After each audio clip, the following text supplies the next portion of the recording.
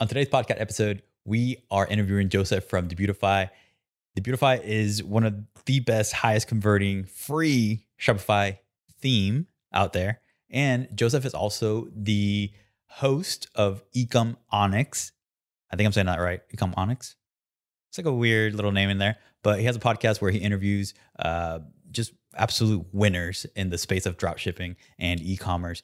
So definitely check that out. And we're going to be talking about the podcast. We're going to be talking about Debutify, and we're going to be talking about social media and marketing and how everything works as one.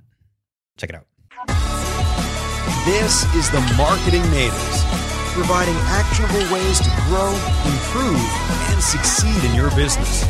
And now, your hosts, Christian and Aaron.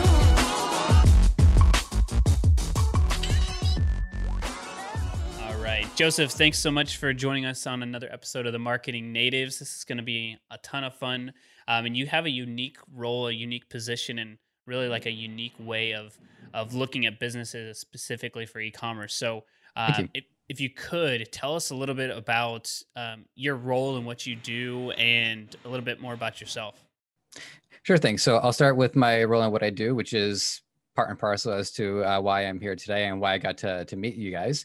Is I'm the host of Ecom Onyx. That is ECOMONICS. If Google tells you how it should be spelled, tell them no, not this time, Google. And I am so I'm the host of the program, and I'm also the multimedia manager for the Debutify company, which means that I'm also part of the creative process for the YouTube content, which my colleague Connor works on. Right now, we're actually working on webinars, so I'm managing that project as well.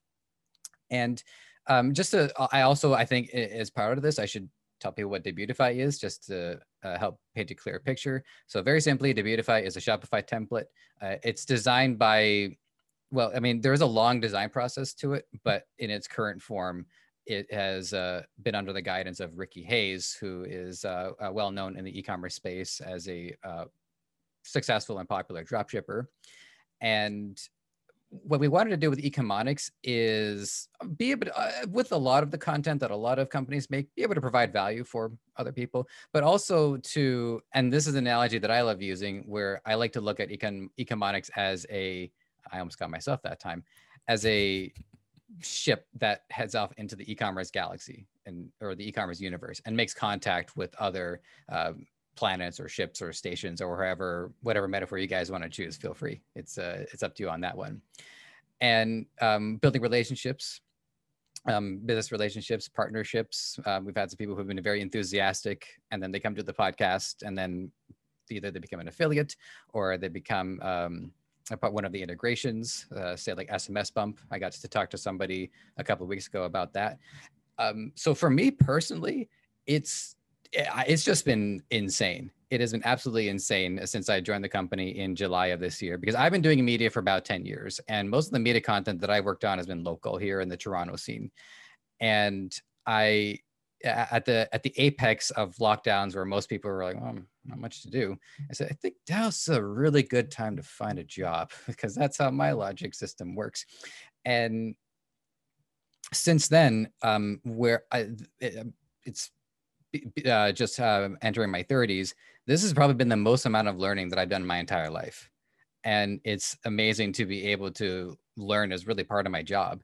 And with the beauty of the show, and this is one of the things that I recommend people, is to go as chronologically as they have the patience for, because what they'll see is as time goes on, their understanding can mirror my understanding. Because while I'm good at media, I'm completely green to the e-commerce space.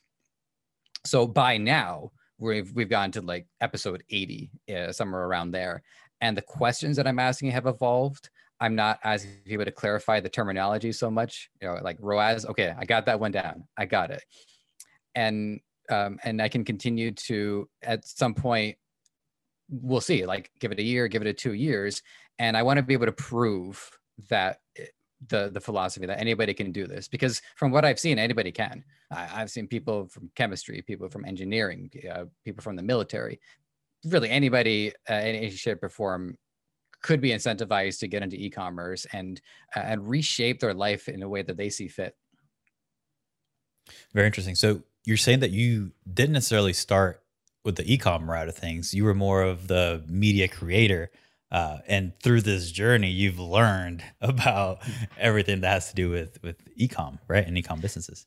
Yeah, I would say that e-commerce is, when we hear the term, I think the most gimmicky view of it tends to be the one that rises to the surface first, but really it's far more integrated into our society, especially I would give it like the last 20 years. So the previous job that I worked, contractually, I'm not allowed to say anything negative about it. But I don't have too much negative to say anyways. But the last sales job that I worked was basically technically e-commerce. I was a salesperson and I would receive phone calls all over the world. I'd log on to Amazon Connect and I would get phone calls from people in Germany, in the UK, Australia, Canada, the United States, and all of these people wanted to order luxury watches. So it was interesting because once I had learned about drop shipping, I had realized, oh, wait a minute, I have been doing this. I mean, I wasn't running the company or anything like that, but I was participating in a business model very similar to drop shipping. The only difference, I guess, would be it might have been a little bit closer to arbitrage because we had multiple sources. And so our website would list what were available based off what the sources would tell us were available. And then we would source the orders from there. So it wasn't like we had like one direct supplier, or we weren't getting it directly from the luxury watch companies. We were getting it from the authorized dealers. And here's the beauty of it. The authorized dealers, many of which, it being the watch industry, were from the old school mentality. And it didn't really occur to them to, I don't know, even have a website, let alone participate in e-commerce as it is now. And so what the company was doing is they would reach out to these authorized dealers and explain what's going on and say, look, some of these watches, you're having a hard time moving, but we have a global market at our disposal. If you're willing to source through us, then we can get that product moving. Whereas otherwise it would have just been sitting collecting dust. So the point there is that I think most people have participated in e-commerce in some way. And I think if you just take the broad look at it, it is all just commerce at this point. I mean, at what point are we going to understand that we no longer need to separate the internet side from, the mortal side? It's all pretty much the same now. Absolutely. So I think you can probably shine a light on a lot of things here, and I'll do my best. Okay. Yeah. We're setting the stage pretty high here, or the bar rather. So what I would be interested in is there's so many different Shopify themes, right? So what's the difference between, you guys have been around, you guys obviously have a team. What makes Debutify different? Like, what have you guys figured out from using your theme compared to others? I think at the end of the day, people want it to make sure that it looks good and it has a good conversion rate, but what kind of sets you apart? What are you guys seeing in the industry as far as Shopify themes right now? Sure thing. That's a great question. Some of it is value. There are a number of add-ons. Right now we have 41 add-ons available. And a lot of these add-ons will parallel an app that somebody else might have to install separately, which increases management, could make things a little bit messier on the back end, but also could increase prices too. So while a lot of them are free, oftentimes in order to scale, what ends up happening is a number of those apps will then have to scale in terms of, are you using the free plan? Do you have to use the master plan? Do you have to use the grandmaster deacon plan? Well, now all of those apps have increased in price as well. So over time, instead, if you just upgrade to one of the more premium plans on Debutify, you actually save exponentially the more you scale. So that's part of the value. Then you have the community too. We have our Facebook group. I mean, a lot of us have our Facebook groups. We have a contribution in that sense as well. So our strategy is to have a mixture of B2C community, but also a strong B2B community. So a lot of the people who have succeeded through e-commerce have a lot of opportunities thanks to their relationship with Debutify. Maybe they'll start up their own agency and they'll want to actually contribute to the integration side of it. Maybe they'll want to join the Dropshipping Council, which is this collection of people who've reached like the 7-figure, 8-figure range and are having a hard time finding other like-minded people to have that similar experience with. So you can apply for that. There's product research. So our more premium side of it will actually start sourcing potential winning products for you. So we can help save time in that regard. Very cool. One, I wasn't really thinking about that, the community side of things, but that's definitely something that would be beneficial for, like you said, the B2C, but also I think it is a lead generator for somebody like an agency like us, just to add value and to join that community. And is it free to join that group, or is it like you have to, basically be part of the Debutify company, or like purchase the theme first and then you join the group? Or how do you access the group? How do you get, that knowledge from people you're talking about? I think that's a good question. I'd say that if I wanted to join the Facebook group right now, I probably could. But the entry level is you just have even the free theme would be enough to warrant entering into the Facebook community. So we're pretty open about it. And then we also have our YouTube side as well. And so a lot of people are engaged on the YouTube side because they'll comment on the video and then they'll engage in a dialogue there.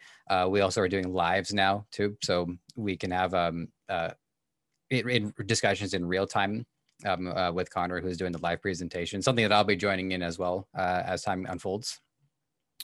You've mentioned dropshipping a couple times. Sure. Would you say that these, the Debutify theme is for dropshippers exclusively, or will this theme work for other customers? Luckily, because there's a Shopify template, you can go different routes if you want to. It was designed with dropshipping in mind because the I guess the thesis of dropshipping is that it is the lowest cost entry level method for people to start doing their own e-commerce business. That's also scalable too.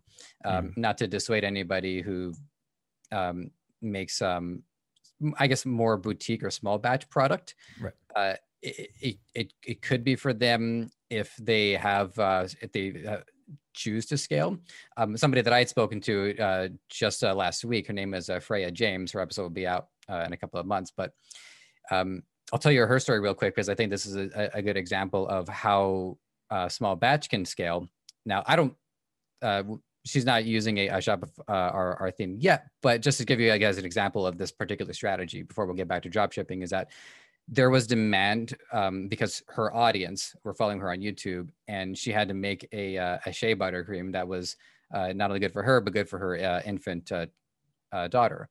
And she developed it herself. And then the audience said, can we have that too? And so demand just started increasing naturally. So there is a way for small batch to end up scaling. And so it could certainly work out for them too. But yes, it was made for dropshipping in mind, because that's where Ricky, the one who handles the marketing side of it, that's where he came from. And the reason why he's as prominent as he is because dropshipping was there for him to do that. I myself am participating in dropshipping now too. Nice. I've got my own store going up. I'm learning just how many things can be obstruction, or how many obstructions there can be. So there's definitely a lot that can go awry, but it takes the weight off my shoulders that I don't have hundreds of them sitting in my apartment waiting to ship. I haven't put the money down on that yet. Quick question on that. Would you argue that majority of employees at Debutify have their own e-com businesses? Dropshipping? I haven't asked, so I don't have like a survey results for it. I'd be curious to know. I think the pressure changes from person to person. I think myself and my YouTube counterpart, I think the pressure on us is a lot more to do this because, really, what excuse do I have not to? Like, I get to talk to people every week who are sharing actionable tips on how to make it work. Mm-hmm. I get the theme. I get the theme. Right. Company, so I do get that. And also, there is money to be made. So I do like making money. So that definitely factors into the motivation. And just going back to the point that I made earlier is that I can't not. Like, I have to prove that this hasn't been for naught, that this is a viable method that anybody can do. Now, do I expect my first store to hit 7 figures? I don't know about that one. That might be a little bit of a stretch, but and even if it doesn't take off, that's okay. It's still a great deal of learning for me personally. So I don't know. Do our customer service people run their store? Do our developers running stores? I haven't asked, so I will be sharing this podcast with them on our group chat. So if anybody from the company is doing their own store, let me know. I haven't figured that one out yet. I would say too that motivation does have a lot to do with how happy people are in their current state. You have entrepreneurship, which and a lot of people who are drawn to it do so because what system or what structure they were a part of either wasn't working for them or actually actively rejects them, which is something that I take pride in. I've tried to be part of numerous systems, and each time they boot me out the door. I believe I had a hat and all that. Even if you look into Ricky's story, he was motivated for that same thing. He wanted to create a company more of what he wanted to work for too. So I think a lot of people are happy with the company, and entrepreneurship entails a lot more risk. Even with drop shipping being a factor, it's still a lot more risk. There's a lot more uncertainty involved, and there's no guarantee of a paycheck coming in. So I can totally understand why not everybody feels it's the right call for them. So you've done at this point, like you said, almost 80 episodes recorded, not necessarily released. But just curious, so are there any overarching things that align the people that you're listening or that you've talked to? So the ones who are quote unquote successful, or the people you have on the guests, they've obviously had some level of success, but is there anything that's specifically like, okay, they all have these things in common, or they have these things that they've figured out? Not necessarily just with the theme, but just overall in general, or there's some commonalities between everybody that you've come across? That's a great question. Some of that will depend on whether or not I'm talking to, because I remember my conversation with you, it was partially with you, but it was also on behalf of your agency. So I do notice some through lines when I'm talking to agencies. And one of my main questions with agencies is, when you get to collect data from multiple sources, what do you learn in aggregate that, say, like an in-house person who's doing the same work couldn't learn because they're not studying or they're not learning from other ones? But with individuals, the single most fundamental through line is, and it's going to sound a little corny, but I mean it. It's freedom. It's the ability to be our own bosses and choose whom to serve and how to serve. And by that, I mean our customers and what products we want to sell to them. It's the ability to, and also the capacity to view the world more as a means to accomplish my goals rather than a number of obstacles. And I'm just trying to get as far as I can at the mercy of the world. So everybody that I've talked to, they want their freedom. They want time to be with their family. They want to travel. They want to serve people in the way they see fit. Most, if not all of them, are just making content for free because they're so grateful for what e-commerce did for them that they want to give other people that opportunity. And even me, I'm an employee of the company, but even so, just being in the e-commerce space has given me a lot more freedom than being in what was before, which was partially retail, partially e-commerce, and I was more free there, versus even going to like a full-on retail store, which I've also done in the past, where I was actually very limited, and not just limited, by the way, about how many hours I would have to work there, but also commuting. Whereas I would have to commute, an hour there and then an hour to get home. And so if I was working 4 hours or 6 hours, however many, Monday, Tuesday, Wednesday, Friday, Sunday, then I actually would lose another, 10, 12 hours just not being paid. In fact, costing me money to go there. So that was very limiting on my freedom. So yeah, freedom is definitely the thing. Above all else, there might be like a runner-up. If it comes to me, I'll let you know, but it's definitely freedom. So that's I was going to say the driving factor for what I think makes them successful, right? Or that's what's pushing them forward to make that possible. What kind of products do you see this working with? Like, obviously, I think yours is when we talked, it was the desk, right? So yeah. And for the video, it's like underneath the desk that makes something like what we have, like an actual drawer. But what kind of products are people using, or are they starting? Are they doing it more so for problems that they have, or is it just something they know about, or how exactly are they picking products to? Yeah, and one of the things about scaling upwards is to try to not come so much from the view of being a fellow consumer, but you do have to be a marketer. And I think the key thing of being a marketer is being a thought leader and not only looking for the solution to the problem, but looking for the problem as well. Like for instance, with the self-staking drawers, is that people didn't really like. I don't know, people don't really think about that because we just, well, this is our desk. There's everything on it. And so there's the immediate solution. And then there's the underlying philosophy behind it, which is how do we rethink the space around us? What if we can find things that we can stick to our walls, stick to our ceilings? Now I've not only marketed a product, but I've also engaged people intellectually in a way that they haven't considered before. Which, by the way, this is mainly hypothetical. My story is rather slow going. I am a bit of a slow learner, but that's okay. Now, as for a lot of the people that I've talked to, there are some niches that are proven effective. Pets is a fantastic niche. Everybody wants to take good care of their pet. Pets are a highly emotional niche, and we just, I don't know, maybe dogs or cats aren't as discerning as human beings. I guess it does depend on the breed to some extent, but solving problems for pets is the same thing as like, are you concerned about maybe your pet? Does your pet like to go out at night? Maybe there's a way to put like a little bit of a sparkling keychain on there just so that they have a little bit more visibility. That's just me kind of like pulling an item out of thin air. So pets are big. Babies is another one. You'll notice that emotionality is a through line here. Parents are very enthusiastic and are highly emotionally connected to their child. So they want to do everything that they can to raise their child not only safe, but also happy, whether that's a toy or one product I remember seeing quite a while ago during my onboarding was this cereal bowl that had a gyroscopic handle to it, so that no matter how the baby was moving the bowl around, it would always stay even, thus reducing but not preventing spilling. Jewelry is pretty good too. The margins on jewelry are quite good.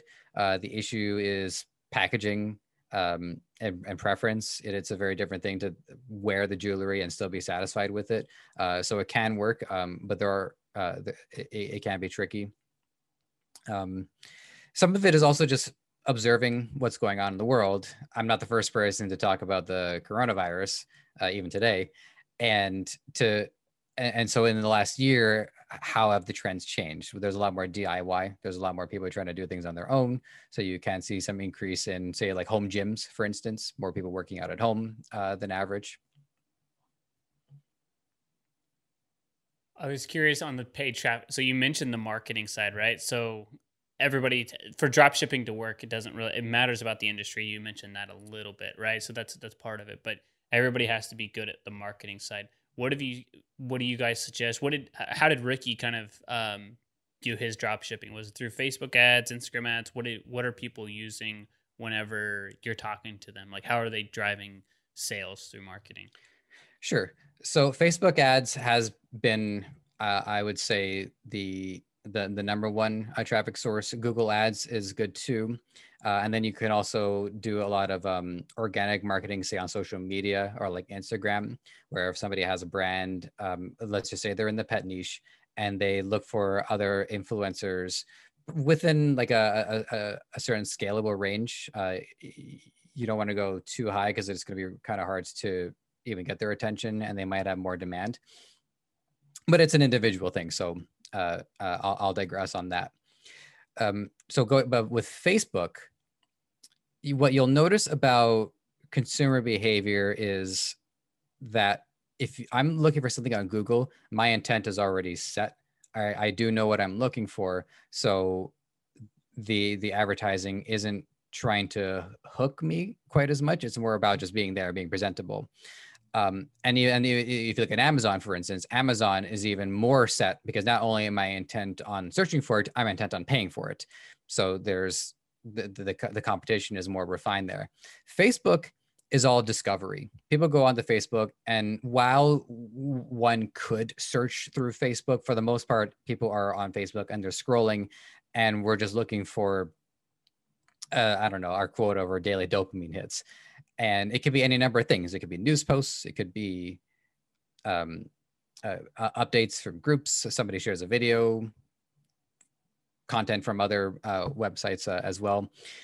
And what you do, and what Ricky done, and what he's the master of, is understanding how to get people's attention through those ads. And there's a specific formula to advertising. I'm not saying that there aren't other formulas, but there is a specific one that's relevant here that's been thought very carefully about how it's effective on Facebook, which is you have about 2, maybe 3 seconds to hook somebody.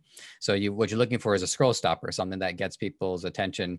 And then old bad way, new good way, ask them questions about how they would like to see things changed, and then you offer them that change, and then you end on a call to action.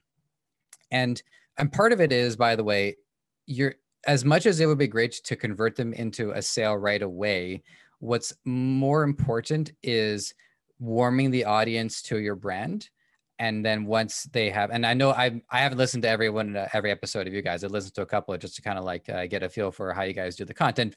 I'm certain this has been talked about to some extent. Is once the customer has joined my website and they're there, they become an asset. We get their email, and you do remarketing.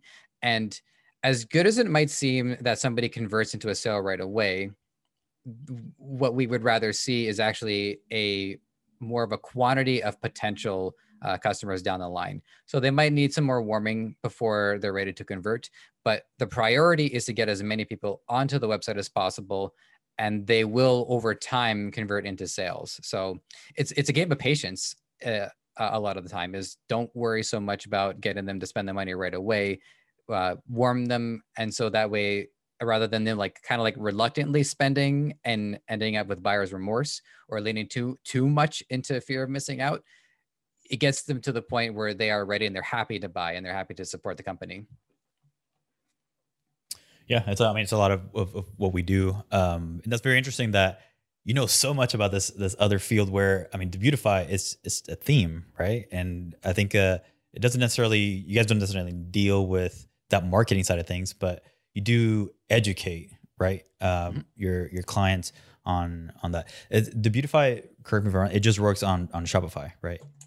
Yeah, for now it's just a Shopify. Okay, and then I just got to say this because you mentioned it earlier, but it's absolutely genius to include all these add-ons, which are features, and like you said earlier, they compete with actual apps. I don't think a lot of consumers necessarily think about that whenever they're choosing a theme inside of Shopify, that a lot of these themes don't have the necessary things that you need in order to get that email address. That simple email address that you're talking about, Shopify completely ignores that aspect of it. I believe some things may have like a little pop-up, and that's it. And it's a very basic, simple pop-up, and that's it. And that's about the extent of what Shopify gives you versus Debutify, that you guys have just kind of completely looked at, I feel like, all the top players as far as apps, right? And seeing, okay, how can we do this, but actually integrate it into our theme, right? Have it as an add-on. One, it's a lot better than having all these different sources where your website is pulling from different servers, different codes. So it makes your website a lot faster to have all this stuff integrated within the theme. So absolute kudos, and I think that should be like one of those top selling points, and I'm sure it is a top selling point. But I don't think on the consumer end, I don't think they realize how much energy and time and effort they're saving by having some sort of a complete solution almost, right, to all the marketing needs that they will need from their website. Mm-hmm. Yeah, that's a great point. So I'll say a couple of things. One thing I'm going to say, in complete fairness and complete transparency, it is possible that somebody might have specific requirements for, say, the newsletter pop-up, and they may end up wanting to install an app specific to their needs. So that's cool. but that's okay. There's another 39 other add-ons that you're welcome to use to your discretion. So some of it I think also has to do with trust. So I didn't just notice this with Debutify. I noticed this with other agencies, especially ones that focus on the third-party logistics, like UDroppy, which I talked to early on, and Yakify, which endeared me to their service too. So I'm actually using them as my 3PL. Okay, there's a few steps here. So one is to put the seller or the marketer at ease and know that I am working with people who want me to win, and they're continuing to do research and development to understand how to improve these stores. And like you say, minimize load time so that we're saving consumer time in aggregate. And second is just to be able to try these add-ons out and even just discover them for the first time for myself, trusting that, well, they wouldn't add this unless this was something useful. So I'm continuing to trust them in that sense, because again, the reason why I bring up the third-party logistics companies is that marketers want to sell and they want to put all of their creative energy into solving problems for customers and not having to solve problems for themselves on the back end. Now, there are people who love back end. And I myself, I'm like a hybrid. Like I can lean both front end and back end. So I do enjoy both sides of it.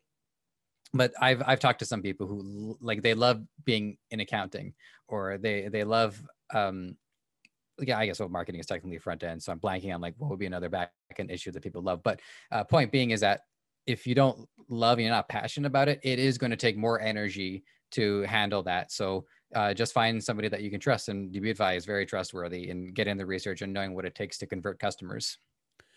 Yeah, I was going to say the website I had it pulled up here. You guys have quite a few downloads and people who are using the site each month. So it's not like you guys are going to go away tomorrow. So it's going to be there, which is also huge kudos.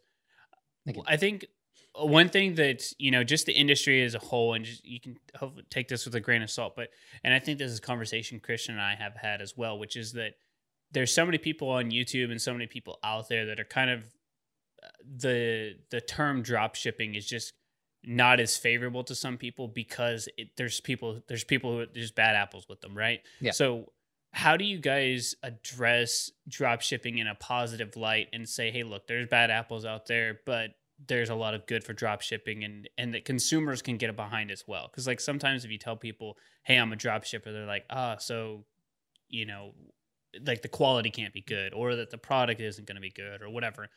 So how do you guys kind of combat that maybe that's just our perception or my perception of the industry from what I've seen on YouTube and stuff, but how do you guys kind of combat that conversation? It's definitely a big issue. So you're not an outlier to bring it up at all. Some of this has to do with community and social proof. If you go through our landing page, you will see that there are a number of prominent figures in the e-commerce space. One of them that comes to my mind is Camille Satar, who was just recently, he was interviewed, I think, on like NBC. So a lot of this just has to do with each individual member of the e-commerce community to act as a pillar of trust. And so that while let's just say I'm into e-commerce and I found one of the YouTubers first and they recommend Debutify, or I could just go onto Debutify and then I say, oh wait, I recognize that guy. And the more open they are, the more trust that they facilitate to the community at large. So it is a community effort. Everybody has to pull their weight to make it more trustworthy. And I think in any industry, right, there's going to be bad apples. I think in a weird way, having people who try to get away with something they shouldn't get away with, this is going to sound very weird, but it might actually legitimize the business, because people wouldn't take advantage unless there was something to take advantage of. So we do have good actors, but then we do have bad actors, and those bad actors, we can spend all day trying to engage them directly, but it's a waste of energy. But we do use them as a means to understand how to better communicate with customers so that they are pushed even further into the shadows. Yeah, I think, well, that's great insight. I think that's helpful for me and also people who listen to the podcast, and then also for Christian and I just to have better conversations to educate people. Is, what is this? And then what is drop shipping? And then how can we best explain? Because I think as long as, for both of us or all three of us, really, we want e-commerce to grow, because e-commerce is just it's not only how we've built our livelihood, but it also helps more people. And what you brought back earlier, which is that freedom. So e-commerce gives opportunity to freedom. And if people aren't willing to try something because they have a negative connotation, then they kind of suppress their freedom at that point. So hopefully those who are listening realize that, there are the good and the bad apples out there. It's just, we're kind of talking in 2021 right now, and it's crazy. Like if you looked at e-commerce on like a bar graph or something, it's so early on, right? If you're going to compare it to even the retail space, it's still not bigger than retail, like physical retail. It's still not bigger than so many things. It has the most potential, but it's still kind of in an infancy stage. And I think that's kind of what is confusing to some people. Just my thoughts, I guess. One thing I would say is, generationally speaking, I myself, I'm 31, and so I still have time to like try to adapt to new technologies before too much of my brain crystallizes. But I will say that over time, certain generations are going to adapt to things much more easily, and so a lot of the work here is to legitimize the industries for up and coming generations. I think like Amazon, for instance, they're massive, and I think pretty much every generation recognizes Amazon and utilizes them. So that part of the foundation has been set, and I would love to see what point will Amazon end up. I don't think that I don't see them falling, but you never know, right? We've seen other giants fall in the past, so we'll see. But I'm pretty sure they're going to stick around. Yeah. You're mentioning different generations. I would say this generation, so the one upcoming Gen Z, are obviously TikTok fanatics, right? Yeah. What are your thoughts on TikTok? What does the future of e-com look like in combination with TikTok? Sure. So I have good things to say about TikTok, and I have some not so good things to say about TikTok. The not so good is that it is highly addictive. People can get a dopamine hit far quicker than they can get it on Facebook or even scrolling through YouTube. And so I do worry about how it's going to affect people's ability to restrain themselves. So there's that. But the positive that I'll say about TikTok is that not only is it an entertainment platform, it has transformed into a community all of its own around e-commerce. One of the guests that I spoke to, his name is Austin Rabin, and he, a lot of his ability to communicate with people was via TikTok. And what's interesting too, and I talked to him about this too, is that funneling those people from TikTok into YouTube has actually been a challenge because they're conditioned to receive their content in those in that bite-sized manner. But there are stories about it, about how a whole e-commerce mini industry has formed up around TikTok. So all of these platforms can be adapted for a business platform can be adapted for leisure, in the way like Zoom started as a business platform, if my memory serves, and now lots of people are using Zoom leisurely. But TikTok started as a leisure platform, can be adapted to, and it has been adapted to a business conferencing platform. Yeah, that's actually ironic, because I was just before this coming in here talking to some of our clients, telling them, hey, look, you've done a couple of TikToks, make one specific for this, and we're going to just test out $500 here, and let's start advertising on TikTok, because the cost is just so much lower. But yeah, they're an e-commerce business. It just makes sense to get in front of people and let's test. It's still so early. So I think that's definitely something to be said for that. It was absolutely a leisure platform. And I think last year with with the start of the pandemic, it just kind of forced people to be creative and do fun things, and then just exploded TikTok because it was perfect for that. Go ahead. Did you have a thought on that? Yeah. I was just gonna say, just from my own experience with TikTok, I downloaded it and I was using it for about 2 days, and I realized, okay, these kids are too. Oh, I'm out. But what I really appreciate about the creative side is when you put limitations on people, it encourages them to rethink how they're going to tell a story. Mm-hmm. Do you guys recall Vine by any chance? Mm-hmm. Oh yeah. Yeah. So rest in peace, Vine. But Vine was the progenitor for what TikTok is now. And there's this hilarious like series of Will Sasso vines where anytime somebody brought up the word lemon, he would all of a sudden like a lemon would pop out of his mouth and he would shoot it out. Like there's a vine where I'd look at it, it's still funny to this day, where he's like, where would he find his house? And then he's got an iPad with Hulk Hogan on it. So turn left on Citrus Avenue, brother. He's like, citrus, and he just shoots a lemon. I was like, what just happened? And why was that 7 seconds? So creatively, there's so much potential there that I find encouraging. Yeah. It makes you wonder how people are going to tell stories when they got 3 seconds for whatever is going to, like the nanosecond app at some point is coming along. How people are going to do this in 3 seconds? Yeah, I think you're onto something there too, right? Because like, we wanted to go the other direction. Like stories used to be like 15 seconds and 30, now a minute. And now it's like, wait, what happens if we go less time instead of more? So now it's only 3 seconds. To your point, it's like, how can you tell a story 1 second, 2 seconds, 3 seconds? You may be onto something there. That's the app that's not available yet. Is it interesting you see though how with a lot of these platforms they do end up easing their restrictions rather than clamping down on them. Twitter doubled their character size. Facebook, I signed up for Facebook because I thought it was like a living yearbook or a living a photo album or something like that. And now Facebook is town square. It's basically everything. So I can't think of any platforms where they increased restrictions.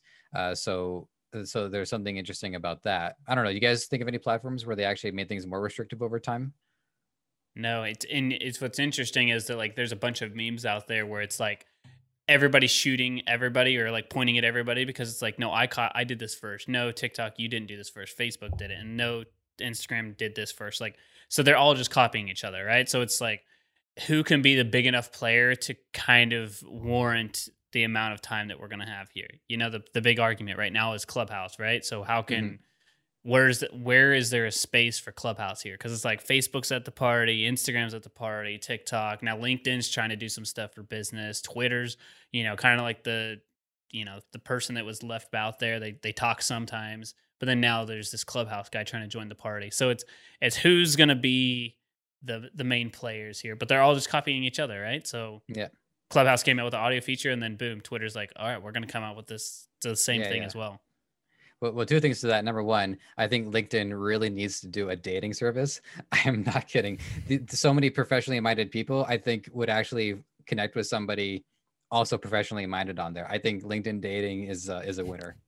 And number two, I remember you were telling me about Clubhouse, and you were the one that recommended I get on there, and I couldn't. I tried, and at the time, maybe it's changed now, but at the time, it was only for Apple or for iOS users. And being a peasant that I am on my Android, they wouldn't let me in. So you didn't tell us that. So we have to cancel the interview and just kind of scrap everything. No, just kidding. The Android is coming out soon though, so it should be coming out actually within the next, I would say, couple of weeks. They announced that I think in beginning of January, beginning of February, maybe. So soon you will be able to hear what we're talking about. Literally. I do want to transition here to a couple of rapid fire questions, more so kind of some fun, and then we'll kind of wrap up here. But so, yeah, these completely unrelated to Debutify or e-commerce, or maybe they are, I don't know. So right now, there's a lot of streaming services. We got Paramount Plus now at this point. I was just looking at that last night. What show are you currently watching right now, or what are you guys binging through anything? We used to say Netflix, but I think that's now irrelevant, right? Because we all have everything. So what are you currently binging? I have a month subscription to Disney Plus because WandaVision intrigued me. So I binged that, and then I'm going to try to get through as much of Falcon and Winter Soldier as I can before my month expires. So far, it's been pretty good. So I'm like, oh, I see what they're doing. They're just going to like IV drip the Marvel content so that just as one series ends, I might glom on to another. Mm-hmm. So to answer your question, that's what I'm doing. But I myself, one of my favorite things to do is, I don't know if it's like an active protest, but sometimes I will like watch YouTube on my TV as opposed to watch TV on my TV. And there's one YouTuber who I personally think is like one of the most compelling storytellers across any platform. He's called it Emp Lemon, or it's short for Emperor Lemon, EMPLEMON.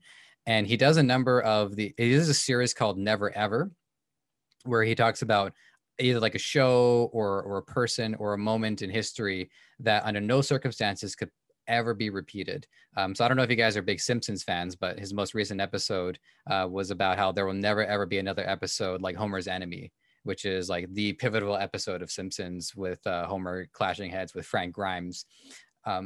I love that series, and I know that's not like a streaming service thing, but you know, that kind of content is in competition with Disney. And I just wanted to give that content a shout out, because some of those episodes I've rewatched like 3 or 4 times because the storytelling is so compelling. Yeah, I think you're onto something there in general, right? Which is that the more that we find community or niches, like with what we like. So like you and Christian could definitely watch WandaVision and stuff like there's that community of people there, right? So they go to Disney Plus. Then there's another group of people who are community, like they just love maybe their old TV shows, so they found them on Netflix and they're going to watch just that. So it's everybody now has the choice. It's not just like cable where this was what was available to us. So there may be a YouTube series, which I'm actually a huge fan of, the Cobra Kai, which was a YouTube series turned Netflix show. And yeah, I love that. So I love that show. It's literally, they're about to shoot the next season because it's been so popular. So I think you're onto something there as far as the community side and more so the niching down of like, hey, this is what interests me and this is the platform that I'm going to spend my time on. And, you know, there's enough for everybody at that point. We don't have to watch cable where there's 300 channels. It's just like, this is what I like.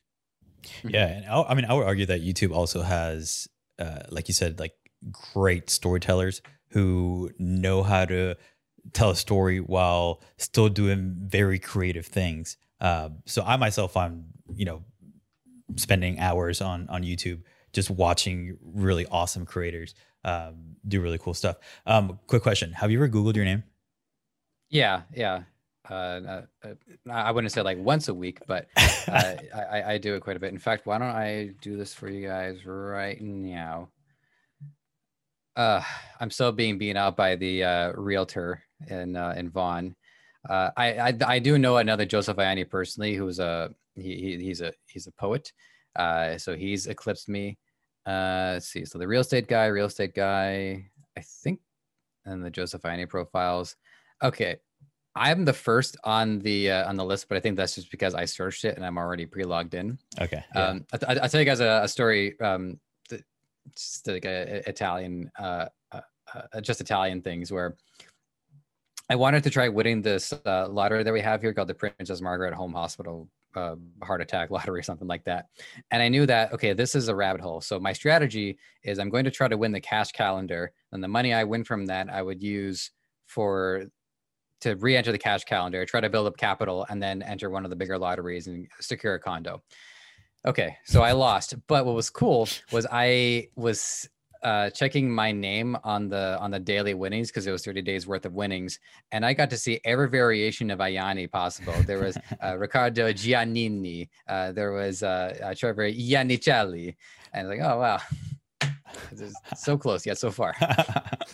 Interesting. So I think it's because we're in Dallas, but there was some sort of Dallas mobster who had the exact same name that you have, and for some reason, when I Googled your entire name, the first 2 results were about that particular mobster. So I thought it was kind of interesting. I thought that there was like, it's like proximity based, right? Because Vaughan is like just north of Toronto. So he would pop up. I recently got ExpressVPN. So I have 2 PC accounts. I have my Joseph Ianni account, which is like my leisure one. And then I have ProSef, which is what I do here. And I don't think I have ExpressVPN on ProSef, which is an anomaly in of itself. But I bet you if I logged onto like a Singapore VPN, I'd probably get like the true organic results, because who in Singapore are searching for Joseph Ianni? Right. Dang. Yeah, we're gonna have to read up. You should go read up on your mobster self, unless that is you. I don't know what era that was. Could from, be family. I don't know. Of course, that family. That part's a given. Well, I was gonna say. Well, you said that by contract you couldn't talk bad about your last quote unquote sales job. So going to these stores and be like, so you notice you can't sell these watches, but we could move these watches for you. Yeah, exactly. This all is aligning right now. Okay, last real quick question for you. So what's the last purchase of $100 or less that has most positively impacted your life? My Legend of Zelda Tumblr. Nice. Yeah, use this bad boy nearly every day. Keeps things I like cold, those quick hot answers. things hot. Do it. I like those quick answers. Yeah. It's like all I'm thinking is like, yes, my This mug. is it. This is it. Shout out to English breakfast, and by that I mean the tea. Oh my goodness, is this thing good? Like I was like, I'm trying to find coffee substitutes, and so that was my metric or my comparison. But my God, English breakfast with milk and honey is just delicious. Even not a tea drinker, give it a shot, please. Are you a cold brew drinker?